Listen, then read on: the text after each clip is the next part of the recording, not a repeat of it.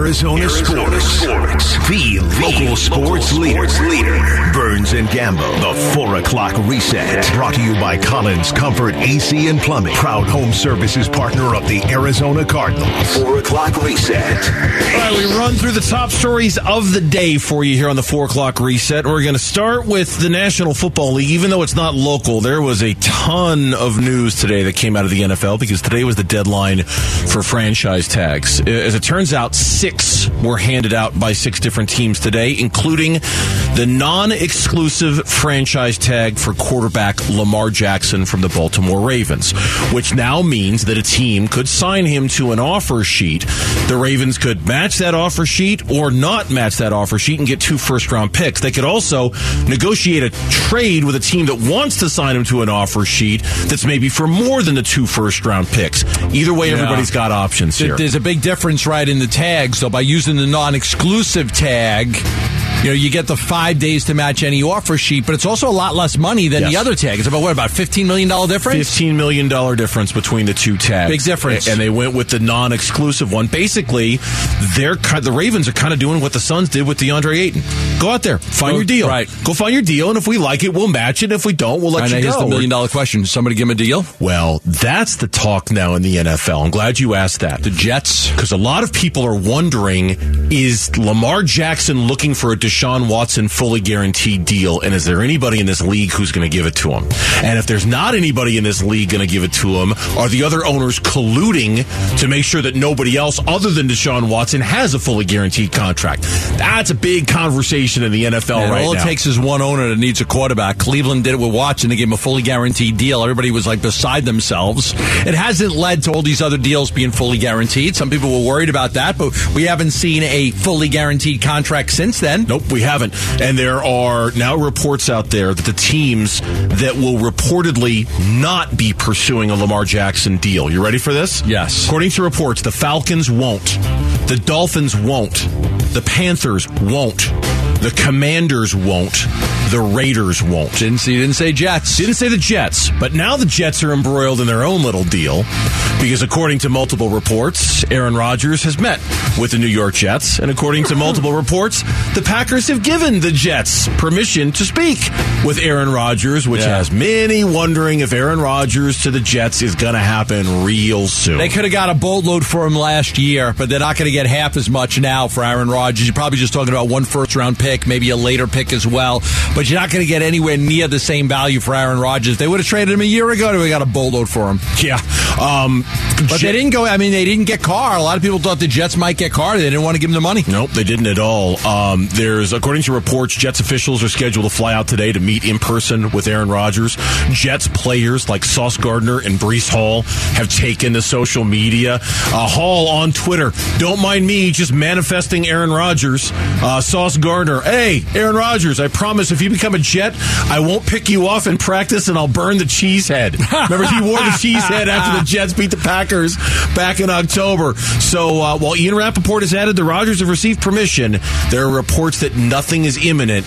Aaron Rodgers is very open to the idea of going to the New York Jets. Look, we've seen it. We're seeing it firsthand here. When you go get a great player, like a truly great player, it changes everything. And if the Jets get Aaron Rodgers, it may work, or it may be Brett Favre. It may not work. You don't know. Sometimes you go get a great player and it works out, and sometimes you get a great player and it doesn't work out.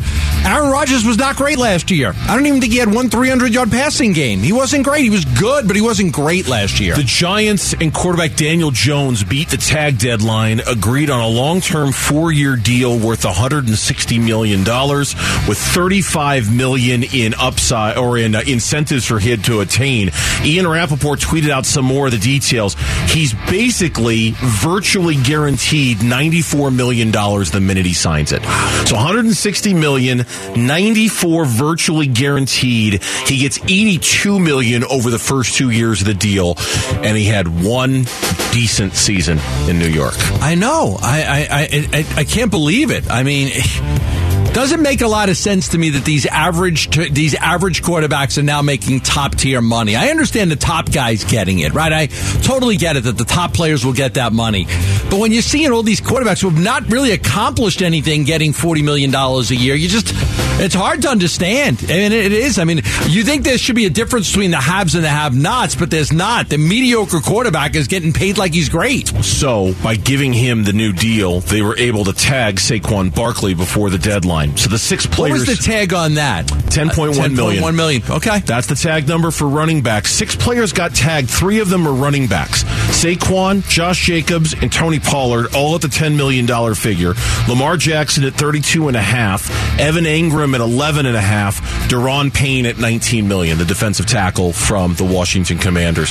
Former players have also been active on Twitter. Tom Brady tweeting in response to the recent rumors of another return to football, quote, "Anyone who thinks I have time to come back to the NFL has never adopted a 2-month-old kitten for their daughter," close quote. Apparently because he adopted a kitten for his daughter, that means he's not coming back to the NFL. What does that have to do with the price of tea in China? I have no idea. I'm a Leo, so that's the symbolism there. My neighbor down the block had a cat, kind of like the front door got left open a little bit. I'm not going to mention any names. And kind of cat got outside. Bye-bye, cat. Couldn't find the cat. Checked their doorbell, their little video, and there was a coyote walking with it in its mouth. Oh. Yeah, my neighbor, right? That was a good friend of mine, too. The coyote got the cat. The coyote's got the cat. Oh. All you see is the cat. Man. All you see on the video is the coyote walking away with their cat. Watuki's a rough hood. The family cat. Watuki is a rough hood. If you missed it yesterday. So many coyotes where we live. So many. Rich Eisen said on his show, one of the things he heard from the Combine was that Tom Brady might not be done. That he might not be done. He said it a couple times. He goes, I'm not reporting it. I'm just saying. So the buzz was at the Combine, but that he might not be done. There's no way, right? I don't think so. Wasn't he trying to win Giselle back, too? Wasn't that a story? I missed that. Likely, but I mean, wouldn't you try to win back Giselle? No, I'm very, very happily married man right now. I try to win back Chelsea. From the bravo, well played. I'm impressed. In the NBA, Suns are off again tonight. They have the Oklahoma City coming up tomorrow in the home debut for Kevin Durant. We'll obviously have a lot more about that tomorrow. In the NBA last night, Sacramento got another win. They beat the New Orleans Pelicans.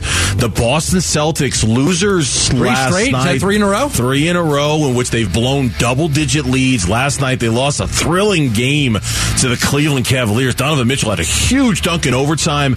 Grant Williams missed 2 free throws with less than a second to go, any one of which would have given Boston the win. And it said they're struggling a little bit right now. They are. And I think that Milwaukee, especially if Middleton gets healthy, I think Milwaukee's the team to beat in the East. Coyotes are back at Mullet Arena tonight. They're hosting the Blues at 7 o'clock. We'll have that game for you live here on Arizona Sports. Final game against the Blues this year, yep. ESPN article today, the Pac-12 drama, maybe decisions are drawing near when it comes to a media rights deal or if teams are going to leave. There is hope this week that George Kliavkoff can offer at least some clarity at the Pac-12 men's tournament in terms of a dollar figure these schools can expect. 9 months ago he opened up that exclusive negotiating rights window. It was 9 months ago.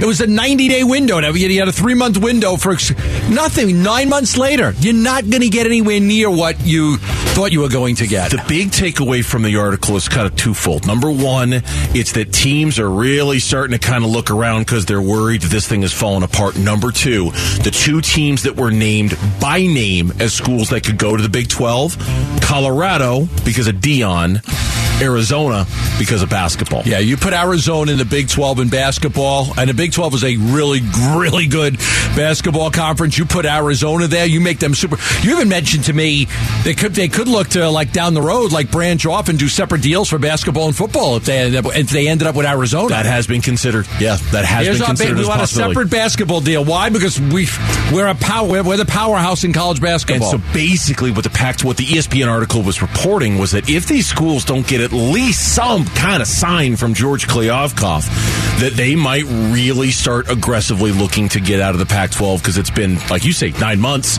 and they haven't gotten the kind of numbers that they're looking for so far. So we'll see this week if any of that comes to a head.